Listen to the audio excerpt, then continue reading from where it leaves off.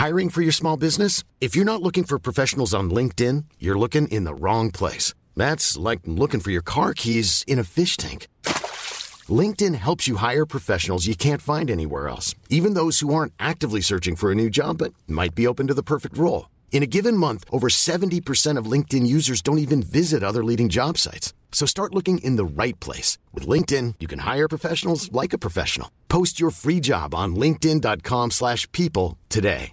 Quality sleep is essential. That's why the Sleep Number Smart Bed is designed for your ever-evolving sleep needs. Need a bed that's firmer or softer on either side? Helps you sleep at a comfortable temperature? Sleep Number Smart Beds let you individualize your comfort, so you sleep better together. J.D. Power ranks Sleep Number number 1 in customer satisfaction with mattresses purchased in-store. And now, save 40% on the Sleep Number Limited Edition Smart Bed for a limited time. For J.D. Power 2023 award information, visit jdpower.com/awards. Only at Sleep Number stores or sleepnumber.com. Man kan rett og slett spre lykke, og sånt. Ja, det har man gjort blant annet i en svær amerikansk studie ved å følge på en måte svære, ordentlig reelle sosiale nettverk, da, og se rett og slett at lykke smitter på samme måte som selvfølgelig dårlig humør eller fedme eller politiske holdninger for den saks skyld. Vi påvirkes av hverandre.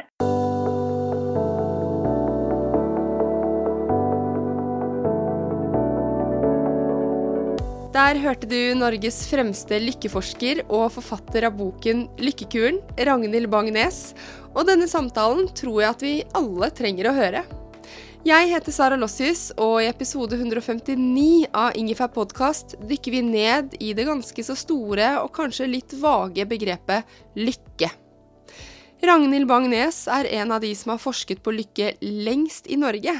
Hun mener at det finnes flere oppskrifter på lykke, og hvis vi kjenner de ulike lykkeingrediensene, kan vi lettere få en bedre hverdag. I samtalen med Ragnhild snakker vi om hva lykke egentlig er, og vi snakker masse om hva som gjør oss glade, det være seg sosial kontakt, håp, natur eller å lære noe nytt. Nå lever vi i en verden som er helt annerledes enn hva vi kunne ha forestilt oss for bare et år tilbake. Tross pandemi og restriksjoner er det mye vi selv kan gjøre for å ha det bra, heldigvis. I alle fall har dette året her lært meg enda mer om hva som er viktig for meg, og hva jeg ikke kommer til å bruke så mye tid og penger på når vi en gang kommer tilbake i en ny normal. I shownotes finner du link til Ragnhild sin bok Lykkekuren, boka mi Litt lykkeligere, og til nyhetsbrevet mitt Klem og Pepp, som ukentlig gir deg klapp på skulderen og spark bak. Det trenger både du og jeg i disse tider. Men nå over til Ragnhild, og jeg håper at du plukker opp noen triks som gjør at uka di blir bedre.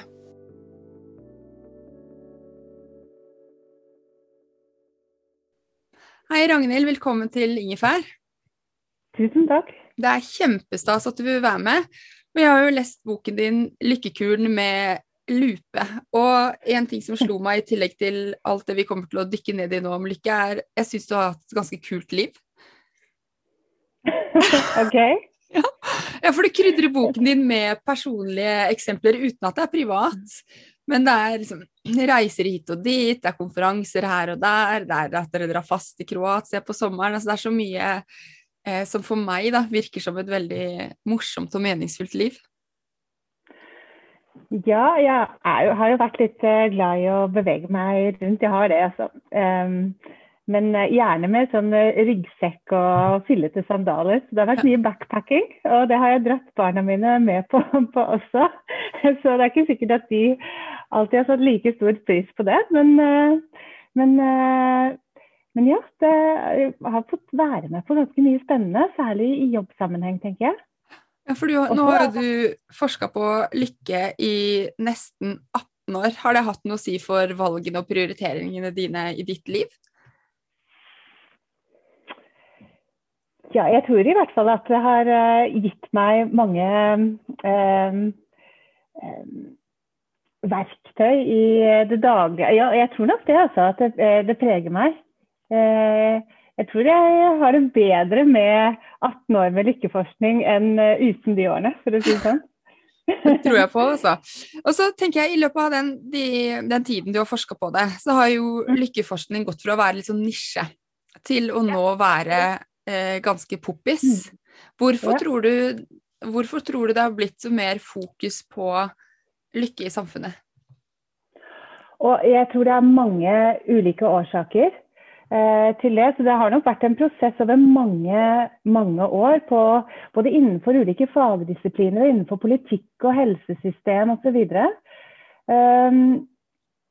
Delvis så tenker jeg at det henger sammen med, altså jeg har jobbet mye med livskvalitetsmåling, og det har blitt et nytt tenk som et styringsverktøy for politikkutvikling og tilrettelegging av gode nærmiljøer og sånn her i Norge, og det er jo definitivt en slags utvikling som har skjedd over tid, kanskje særlig i etterkant av Stiglitz-kommisjonen for en 10 års tid siden, som på en måte konkluderte med at vi trenger bedre mål for å vurdere samfunnet og samfunnsmessig utvikling og fremgang. Så tror jeg innenfor mange sammenhenger, for eksempel av andre deler av helsesystemet, så dreier seg også om en erkjennelse av at god livskvalitet ikke bare er en verdi, men også henger sammen med en lang rekke viktige livsutfall, ikke sant? Bedre helse, gladere befolkning, tryggere familier og nærmiljøer. At det er blitt på en måte en erkjennelse av at det ikke bare er noen felles verdi som vi deler, men også er hensiktsmessig på mange vis, også økonomisk. Så jeg tror at det er en utvikling som har skjedd gradvis på mange hold i samfunnet, da. Og i ulike vitenskaper, rett og slett. Ja. Vi må jo vite hva lykke er. Altså, er det før vi går inn i hvordan vi kan kanskje bli litt lykkeligere, så for det er jo, man kan jo tenke på det på mange måter. Jeg synes du har mange gode definisjoner i boken. Hvordan vil du definere det? Ja, det er jo veldig vanskelig å definere det, og sannsynligvis så vil både ulike fag og ulike personer definere det litt forskjellig. Når jeg snakker med folk, så tror jeg halvparten omtrent vil definere lykken som de sterke, positive, ofte overveldende følelsene som man kan få når man opplever noe veldig positivt eller godt. Når solen endelig stråler etter en lang vinter eller et lang periode med regnvær, eller man vinner i lotto for den saks skyld, eller ikke sant, altså man finner drømmeprinsen. Og så er det ganske mange som også vil si at nei, lykken det dreier seg om en mer vedvarende dyp glede. Så det er kanskje de svarene jeg oftest får, hvis vi skal på en måte holde oss til hvordan vi ofte definerer det i rapporter eller artikler eller den type litteratur, så vil vi si at det handler om både en vurdering og opplevelse av at livet er bra, og at man har positive følelser. Ikke sant? Både vurderinger og opplevelser i livet er gode, ikke sant? Overveiende gode. Men jeg er jo litt opptatt av at vi spenner opp hele lykkelerretet og bruker det med bredere linse, da. Så når jeg har jobbet med lykkefeltet, så har jeg vært opptatt av at lykke er som livskvalitet, handler om mange ulike ting i livet, eller opplevelser i livet. Ikke bare det å føle seg behag eller glede her og nå, eller ha det godt, men også fungere godt. Så det handler om å oppleve en mestring, ikke sant? Eller handlefrihet, eller å vokse, realisere seg selv, ikke sant? Ha gode relasjoner. Så jeg tenker at det handler om både det å ha det godt, men også det å fungere godt. Og noen ganger så kan det være litt sånn ubehagelig å havne der at man fungerer godt på en måte, eller at det ikke bare er disse behagsopplevelsene. Fordi at jeg tror vi har et veldig sterkt behov, et grunnleggende behov for å utvikle oss og utvide oss. Og da må vi noen ganger ta i et tak. Det blir som å liksom komme opp på en fjelltopp eller noe sånt. Det kan være litt sånn stritt, men Men det en fantastisk følelse, både når man kommer opp og litt underveis også, det der med å utvikle seg. Så jeg nok veldig opptatt av at vi skal bruke lykkebegrepet både om å ha det godt, men også om nettopp dette med å fungere godt, være på riktig plass i livet og oppleve engasjement og begeistring og nysgjerrighet og vekst, altså. Det skal vi snakke om litt senere. Men jeg tenkte også på, i antikken så var det liksom mot rettferdighet, måtehold og visdom, altså karakterstyrker, som var lykken. Og det vel litt det du snakket om nå, det ikke det? Jo, absolutt. Jeg har jobbet mye med filosofer de siste årene, og vi har sågar sendt inn diverse forskningssøknader for å ta dette et godt steg videre. Fordi at i våre dager så det nok sånn at de fleste tenker om lykken som en slags sånn subjektiv følelsessak. I antikken så var lykken aldri subjektiv på den måten, at man kunne rett og slett vurdere om et liv var lykkelig, på en måte med å betrakte det og vurdere det i forhold til om personen som levde det da, levde i pakt med disse kardinaldydene for eksempel. Og man kunne sågar på en måte endre vurdering etter en person var død, hvis man fant ut at han hadde gjort et eller annet snusk for eksempel. Han var ikke lykkelig likevel, eller hun var ikke lykkelig. Nei. Så der var, altså, lykken eller eudaimonia var jo på en måte et begrep eller et tema som hørte til etikken. Så det hadde på en måte, altså lykken er tett koblet til dette med verdier, og det å også utvikle og bruke sine styrker, da. Leve i pakt med dydene. Så det jo en stor forskjell på en måte fra hvordan lykkebegrepet brukes av de fleste i dag. Og så jeg opptatt av at vi liksom kanskje tenker at verdier og styrker og vekst like viktig i dag. Og at det også en vei inn til et bedre liv, da. Og identifisere for eksempel, hva det som viktig for meg, og hvordan kan jeg gjøre mer av det? Og når du spør folk også om de tenker at folk kan være lykkelige og litt sånn snuskete, eller ikke sant, gjøre, ikke sant, snyte på skatten, eller stjele litt, eller bedra, så det ganske mange som tenker at nei, det hører ikke sammen. Nei, ikke sant? Så lykke og moral tenker vi henger sammen. Ja, så mange gjør det når man undersøker i eksperimenter for eksempel, så viser det seg at fremdeles i dag så det mange som egentlig tenker at lykke og moral henger sammen.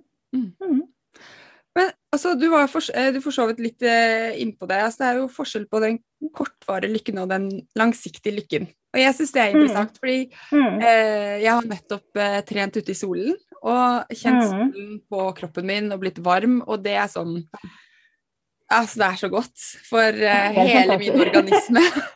Ja, jeg var også på tur akkurat nå. Ja, det gir så mye. Men det også sånn at mange treninger jeg har, synes jeg skikkelig kjipt. Jeg synes det kjedelig også den men jeg vet at det å gjøre det et skritt på den langvarige lykken, og det snakket jo om at vi må gjennom, i en sånn vekstfase, så må man kanskje gjennom kjipe ting for å nå et fremtidig lykkemål, og at det å gi avkall på kortsiktig lykke kan gi større fremtidig gevinst, sant? Ja, absolutt. Ja, og det tenker jeg veldig viktig. Vi har altså disse fantastiske opplevelser. Jeg hadde en liten tur ut i solen like før vi begynte å snakke, og i dag det jo helt sånn utfattelig vakkert vær. Det vårstemning, det påske, snøen smelter, og ikke sant, dagene blir lengre, og du virkelig kjenner den varmen. Og det opplevelser som helt klart utrolig stor betydning for oss. Det har reelle helseeffekter. Man stresset, så visker det på en måte bort, ikke sant, fysiologiske stresseffekter i kroppen, og også rent psykologisk så gjør det samme. Så det klart at disse glimtene av velbehag eller sol, de har en stor betydning for oss. Men de kan også bli litt sånn avhengighetsskapende, og det jo i mange sammenhenger at lykken i det lange løp ville det gått dårlig med hvis vi hele tiden prioriterte den kortsiktige lykken da, ikke sant?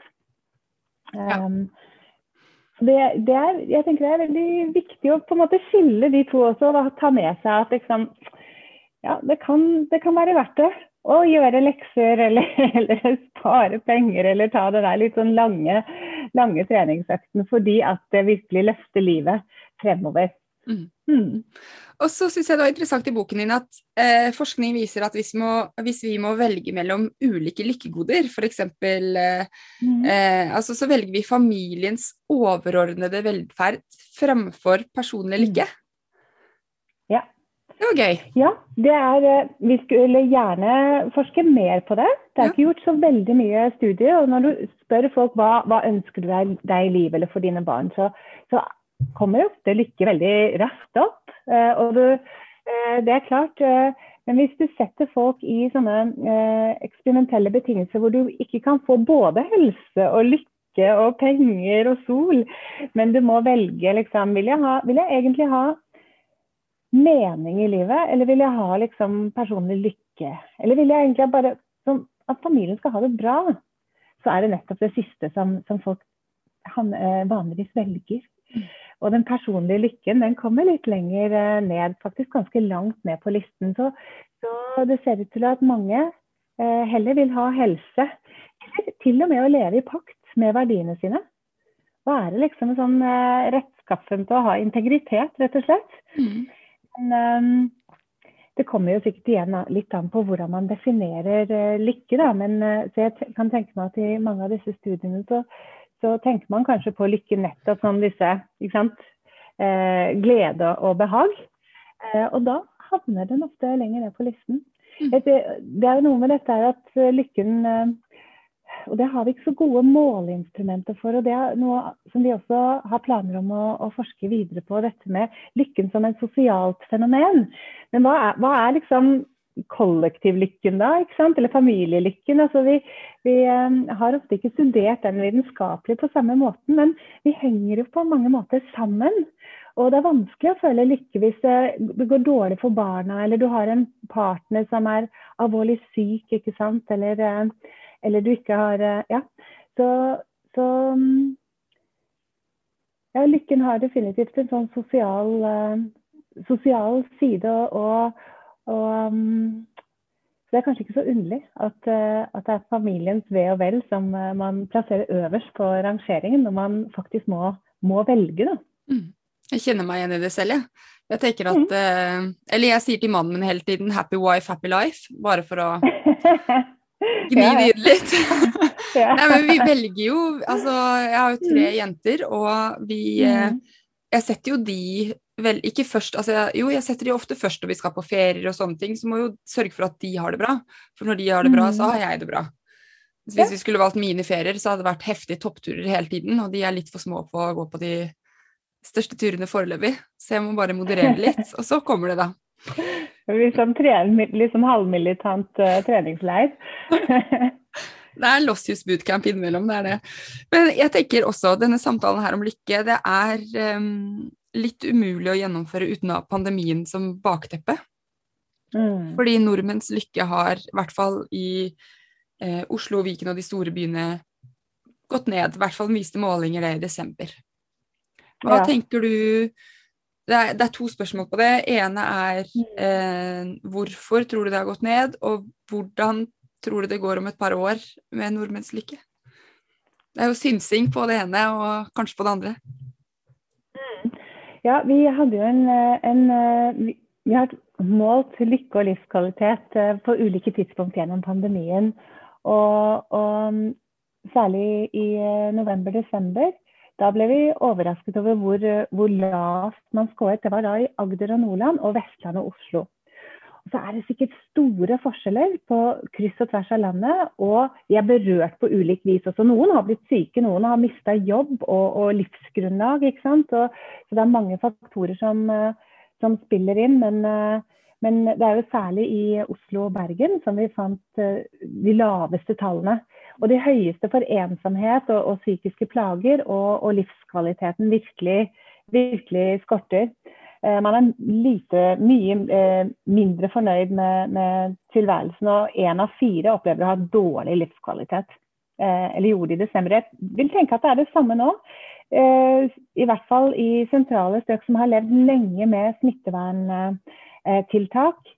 Mange klarer seg godt, og selv I dag så scorer vi høyt. Vi ville fremdeles ha havnet blant 10 på topp, sannsynligvis på verdens lykkerangering. Altså vi sammenlignet med hvordan det I fattige land for eksempel, eller sør for Sahara, så scorer vi fremdeles høyt, men det en stor forandring, og vi har ikke sett sånne tall før. Og det henger nok definitivt sammen med smitteverntiltakene. Og kanskje har det mye å si med de sosiale restriksjonene. For vi på mange måter flokkdyr, og vi trenger hverandre, vi trenger en klem, vi trenger å møtes, vi trenger å se hverandre. Så det har nok hatt stor betydning.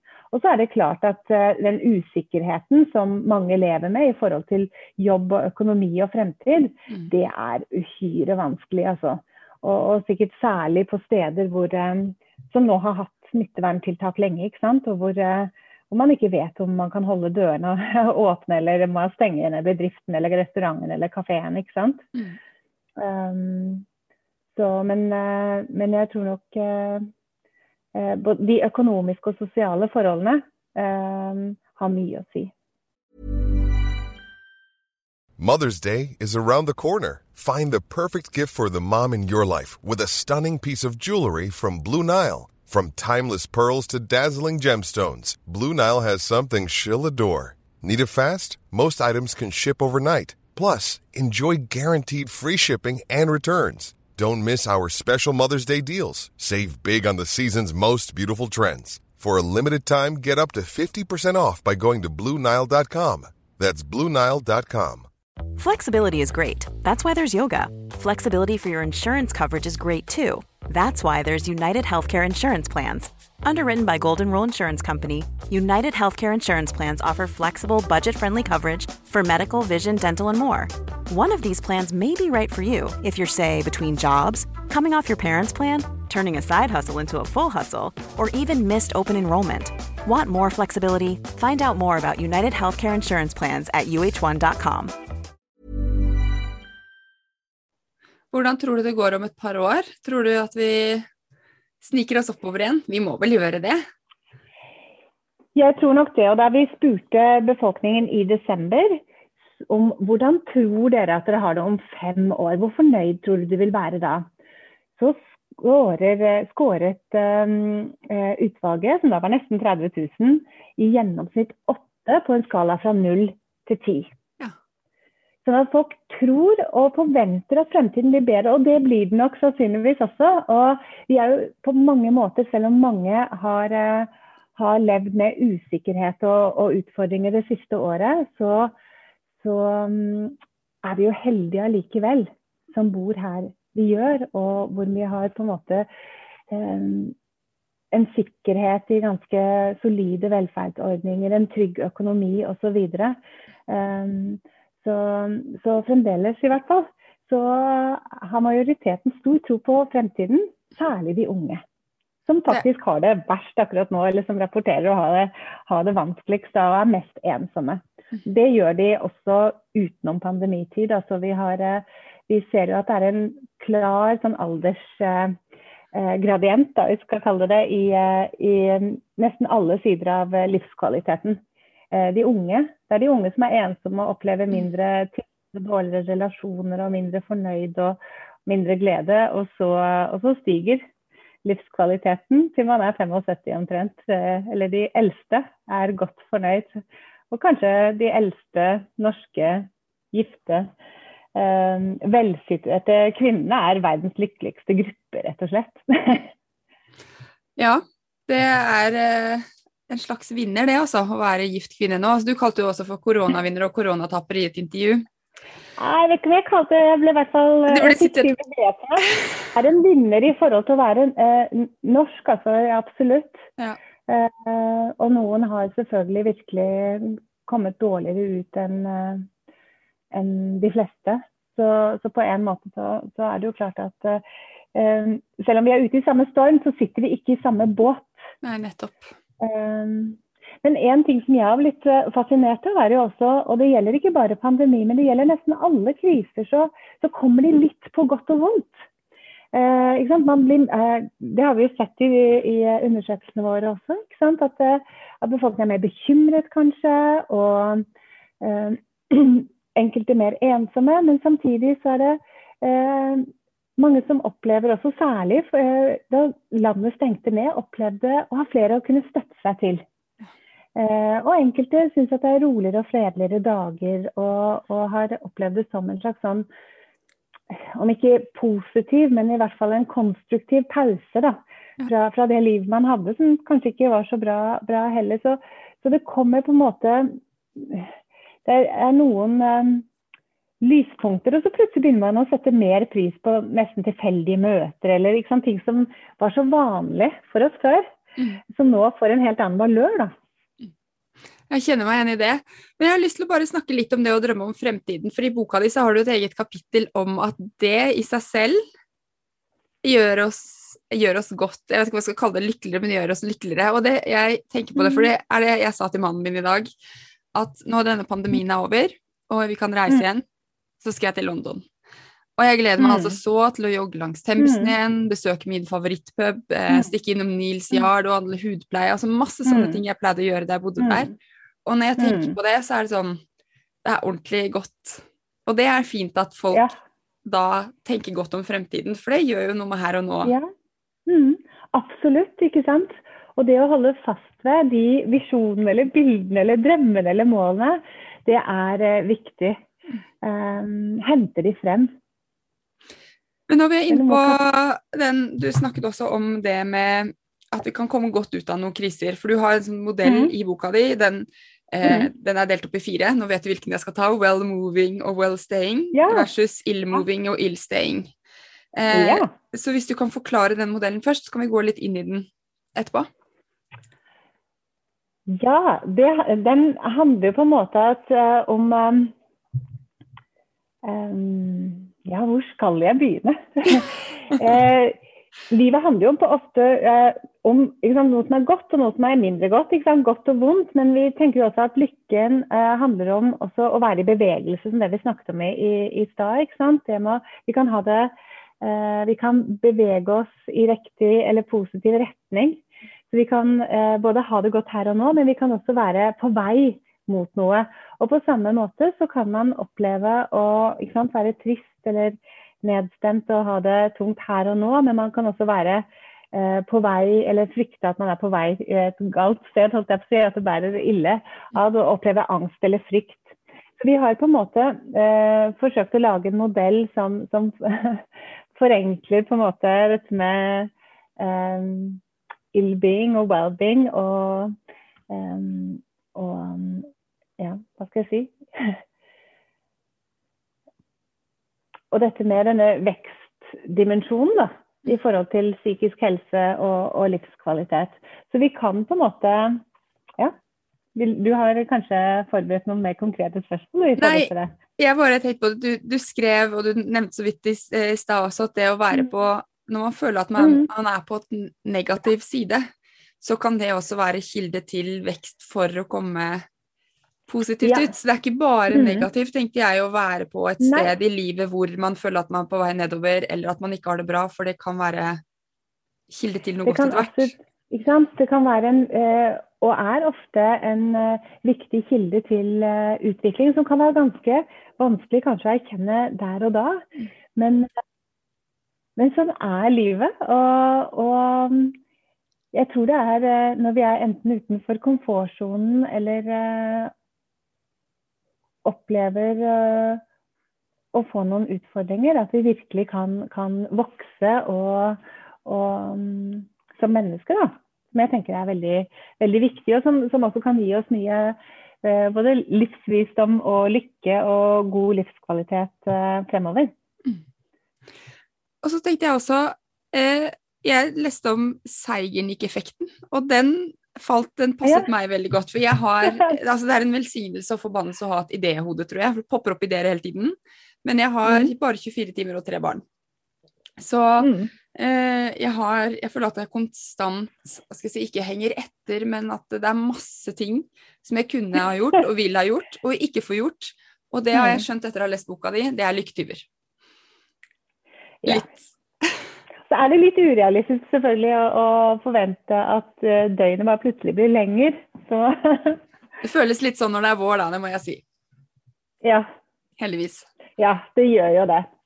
Ja, altså det jo noe med, og det mange ting vi kan på en måte liksom, bli klar over i livet vårt, som løfter humøret og som gir oss glede i hverdagen og gjøre mer av det. Og så det jo mange ting som suger energi og vitalitet og livskvalitet også. Så det nytter på en måte ikke å bare satse på å gjøre mer av det man liker, eller sånn halve dagen, og så gjør man ting som stjeler lykken, eller surrer det til resten av døgnet, ikke sant? Så lykke handler jo på mange måter både om å identifisere og tilrettelegge for mer av de gode tingene som løfter oss, men også å rydde litt opp i det som stjeler livskvaliteten vår. Så vi må ha liksom fokus begge steder. Og i den Zeigarnik-effekten så handler det jo nettopp om å ta tak i de lykketyvene. Og rense opp og rydde opp, på en måte. For det sånn at hjernen husker det som ikke gjort, ikke sant? Og jeg tenkte på det når jeg vasket her om dagen huset, fordi noen ganger, hvis jeg litt sur, så føler jeg at det å vaske huset å sløse med livet mitt. Så dramatisk blir jeg. Ja. Så kjedelig. Men nå tenkte jeg sånn, det dumt å bli så sur, men uansett. Og nå tenkte jeg mer sånn, hvis jeg ikke gjør det, så det en lykketyv. Så jeg prøvde å snu det om. Og det deilig når det gjort. Det så fantastisk når det gjort. Jeg kan virkelig gå lenge og se på, sånn, jeg har en hund, og nå det litt sånn vårlig ute, så det blir sånn der hundefetter som man ser over gulv, og litt sånn hundehår, og det liksom støver ned, det roter det til og i det hele tatt. Og det gnager jo egentlig, den der følelsen når jeg endelig har tatt på meg liksom vaskehansker og, ikke sant, frem med grønnsåpe og salmiakk og virkelig har skrubbet gulvet, den helt uovertruffen. Når jeg først setter i gang, så har det på en måte gått litt langt også, så det blir liksom så utrolig boost. Du ser forskjell. Ja, nei, men det utrolig flott å få rene gulv, eller å rense opp i kjøkkenskuffen som har samlet smuler, eller få brettet tøy, eller sånne klassiske husmoroppgaver. Eller det kan være i hagen, eller i bunken med artikler som skulle leses, eller har vært lest, men ikke blitt ryddet bort, og så videre. Så det en liten skatt av en lykkeaktivitet. Og det en forholdsvis konkret og enkel oppgave å booste humøret på også, da, vil jeg si. Selv om det kan være kjedelig å gjøre det, så det deilig etterpå. Ja. Du nevnte også sosiale relasjoner i sted, og det jeg synes var, for det har vært så fokus på, eller jeg har tenkt på mye sånn, når man ikke møter de gode vennene, og nå har jo jeg jeg har jo mann og 3 barn, så jeg føler at jeg har liksom gjengen min hele tiden. Men det jeg synes var spennende i neste boka di, var at de fjerner relasjonene, også stor betydning for vår sosiale helse, og da kom jeg på en historie fra, igjen da jeg bodde i London, men jeg bodde rett ved Liverpool Street Station, som en stor stasjon i London, og utenfor der så var det en sånn liten Starbucks-shoppe i en liten bil, en truck, og hver morgen gikk jeg der, og hver morgen så gikk jeg der og kjøpte kaffe, og han husket alltid hva jeg skulle ha.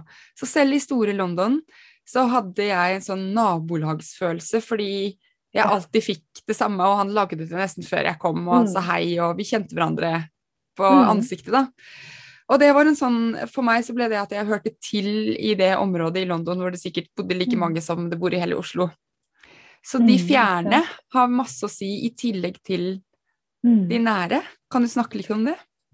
Ja, og særlig kanskje i forhold til å gi oss en opplevelse av at storbyen blir som en landsby, eller at vi opplever den tilhørigheten.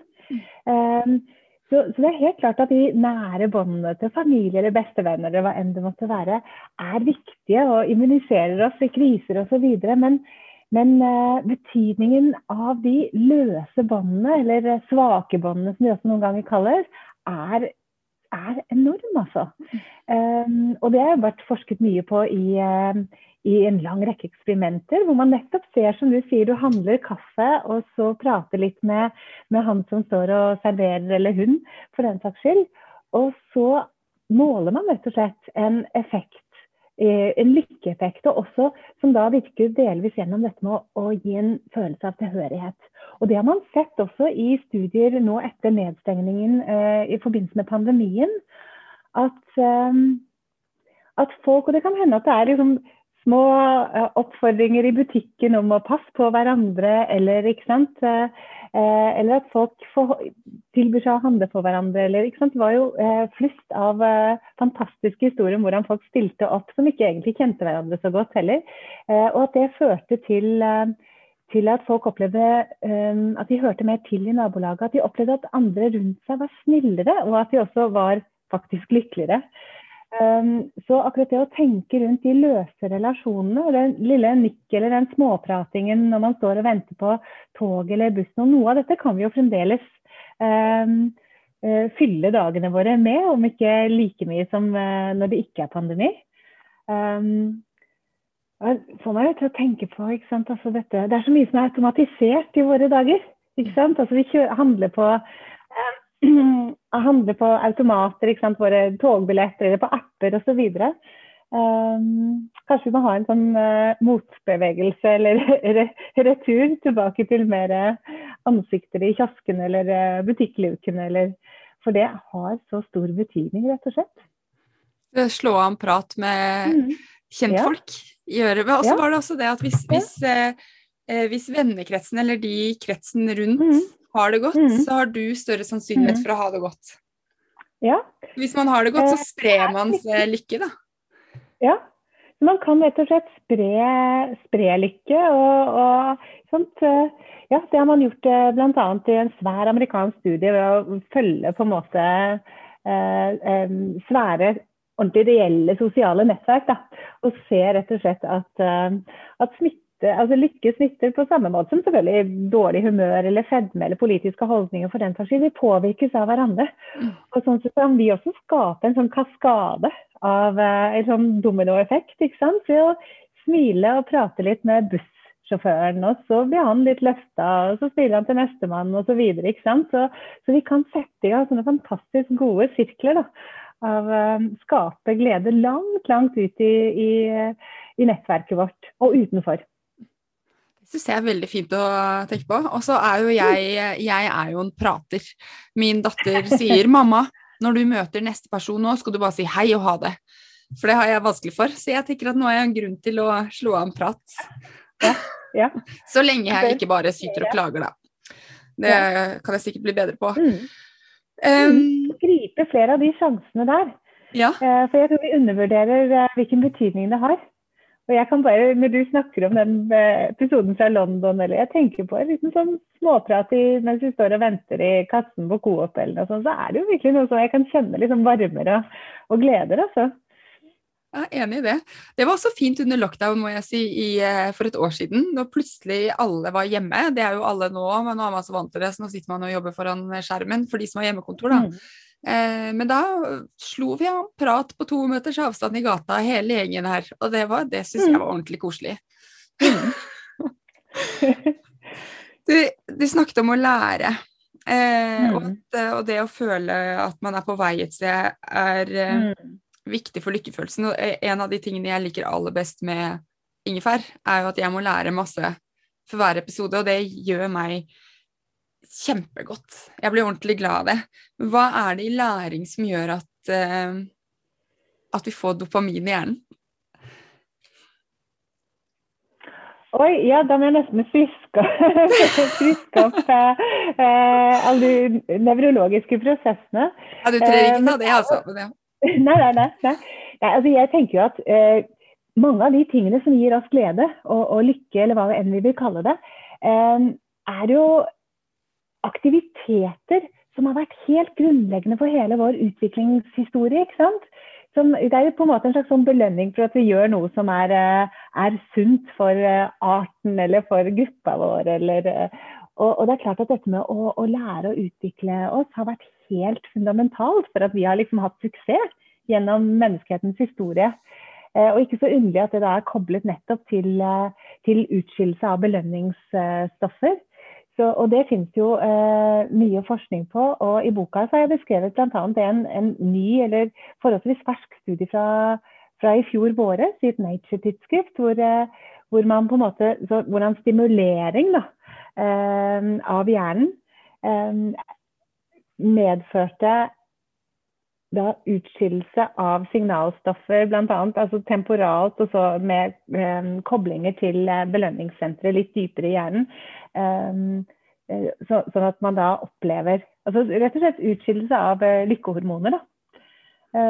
Så det finnes studier av selve koblingen i hjernen, og så finner man jo veldig, veldig mange studier som viser at folk over hele verden, uavhengig av nasjon på en måte, så ser man at dette med å mestre noe nytt, å få til noe, å lære å utvikle seg, nettopp henger sammen med økt livskvalitet og glede. Det ser man jo, jeg ser det i hvert fall veldig tydelig på døtrene mine. Når de endelig får til noe, så er det jo en enorm kraft i det, av glede.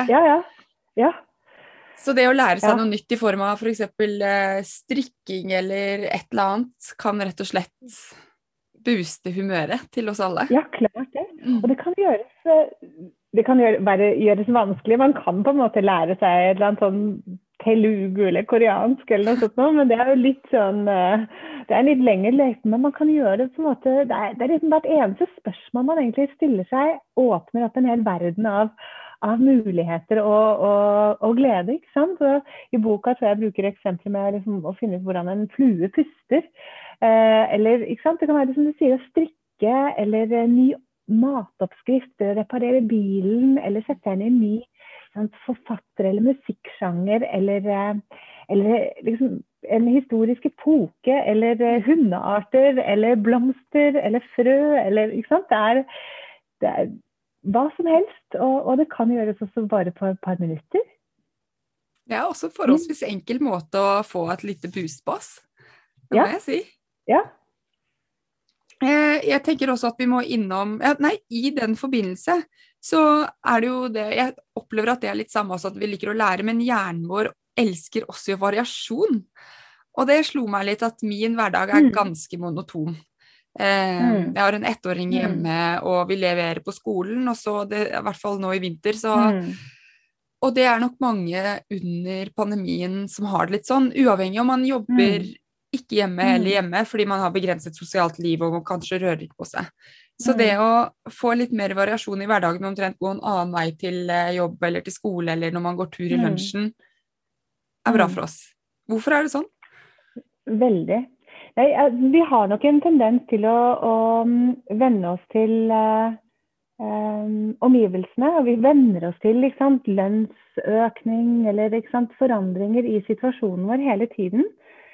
Sannsynligvis så er dette noe som har utviklet seg igjen gjennom vår utviklingshistorie i forhold til at det har vært så viktig å legge merke til nye stimuli. Sånn at vi fort på en måte venner oss til omgivelsene, sånn at vi er på en måte våkne og alert til forandringer. Det har vært uhyre sentralt for suksessen vår. Og vi ser det jo, ikke sant? Altså, vi gleder oss, eller vi ønsker oss noe fantastisk til jul, og så innen nyttår så er det liksom egentlig sånn hverdagslig, og vi har glemt for eksempel ungene, ikke sant? Jeg husker datteren min ønsket seg sånn en dukke som skulle mates og gråte, og ikke sant? Det var akkurat som et lite barn da hun var liten, og hun ønsket seg denne i ukevis og månedsvis, og hun endelig fikk den, så hun ble jo så sliten før nyttår, at den ble bare liggende i en krok.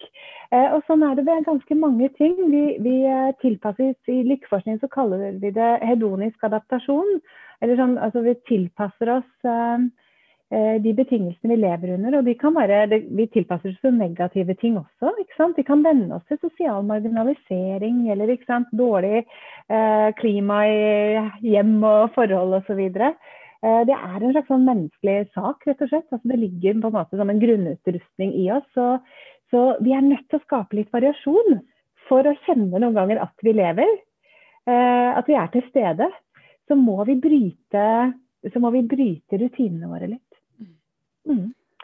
Så variasjon egentlig sånn grunntema i boken. Det jo mye sånn variasjon jeg har jobbet med som forsker, men på mange nivåer, ikke nødvendigvis bare i hva vi gjør, men også at vi varierer, så det også, ikke sant, vi forskjellige. Så det jo også, ikke sant, variasjon som viktig i forhold til lykkekurer for eksempel, at vi har litt ulike behov.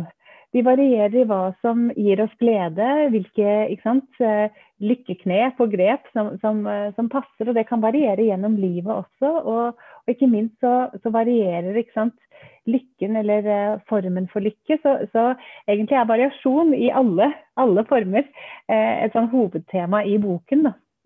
Ja, det veldig, veldig mange grep. Men så det jo også sånn at noen jo født med en lysere sinnsstemning enn andre også. Og jeg har særlig en venn som så blid. Det en drøm å være rundt han, for han sånn, ja, glad, og dette løser vi, og han liksom født skikkelig på solsiden. Jeg må dra meg litt mer opp. Jeg tror ikke jeg noensinne kommer til å bare hoppe ut av sengen og jeg vil ikke si at jeg pessimistisk, men jeg ikke han som glad av sol hele dagen da. Og det jo andre grep som funker for meg sikkert enn for andre, så det å vite gå litt i seg selv og finne ut hva det som gjør meg godt, og jobbe med det. Og for noen det jo trening, og for andre det å strikke, så det mange ulike grep du har i boka di, men man må jo finne det som funker for en selv.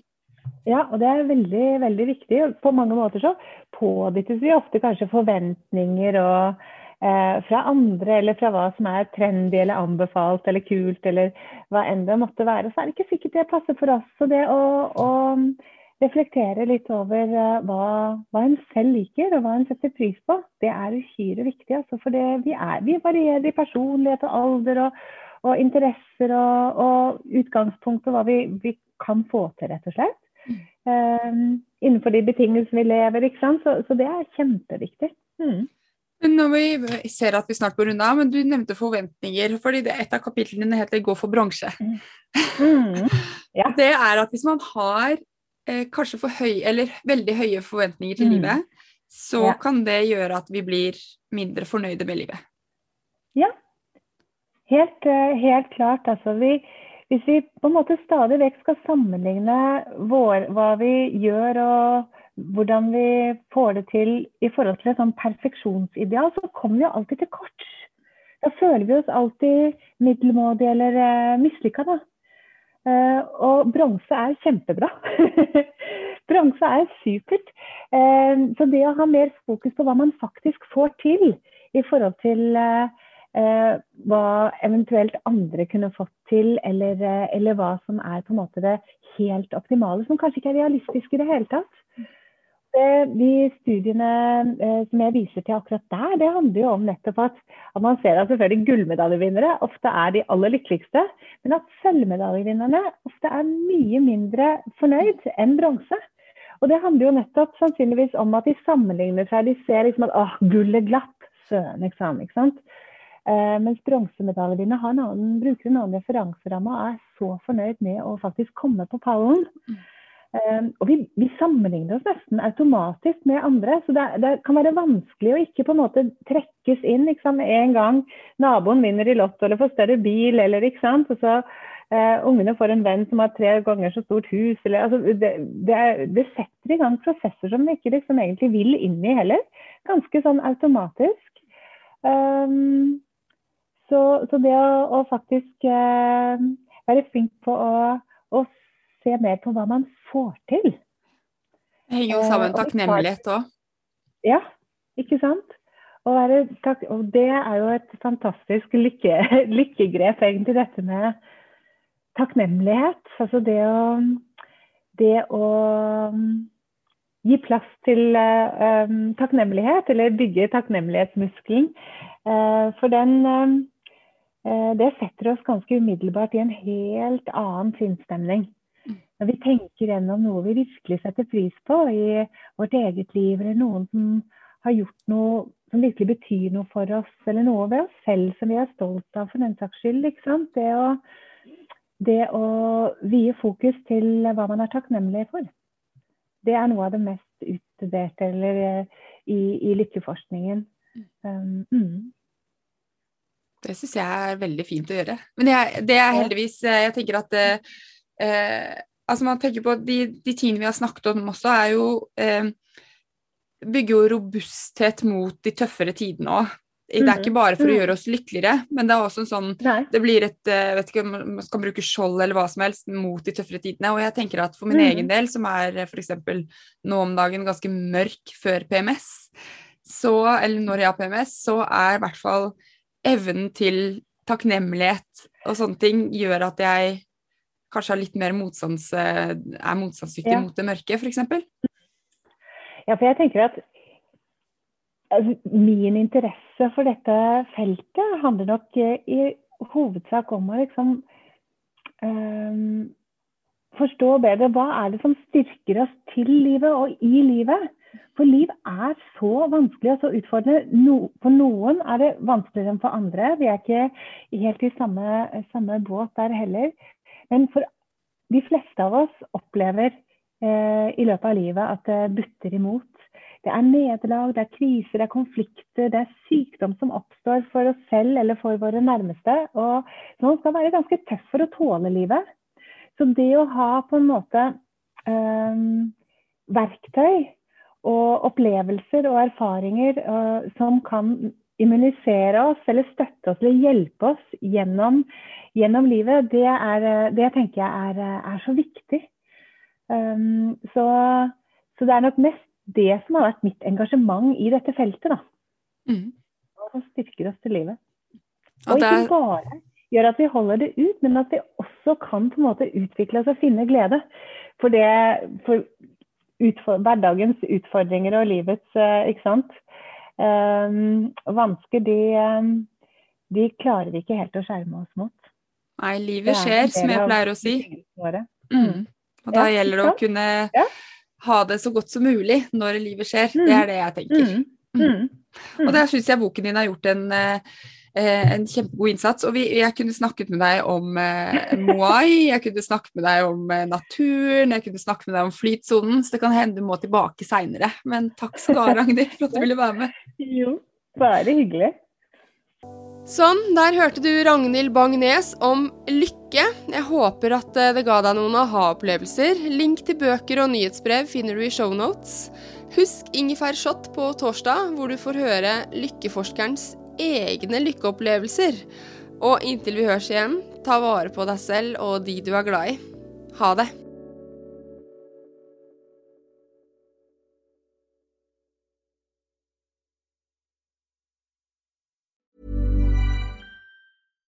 Flexibility is great. That's why there's yoga. Flexibility for your insurance coverage is great too. That's why there's United Healthcare Insurance Plans. Underwritten by Golden Rule Insurance Company, United Healthcare Insurance Plans offer flexible, budget-friendly coverage for medical, vision, dental, and more. One of these plans may be right for you if you're, say, between jobs, coming off your parents' plan, turning a side hustle into a full hustle, or even missed open enrollment. Want more flexibility? Find out more about United Healthcare Insurance Plans at uh1.com.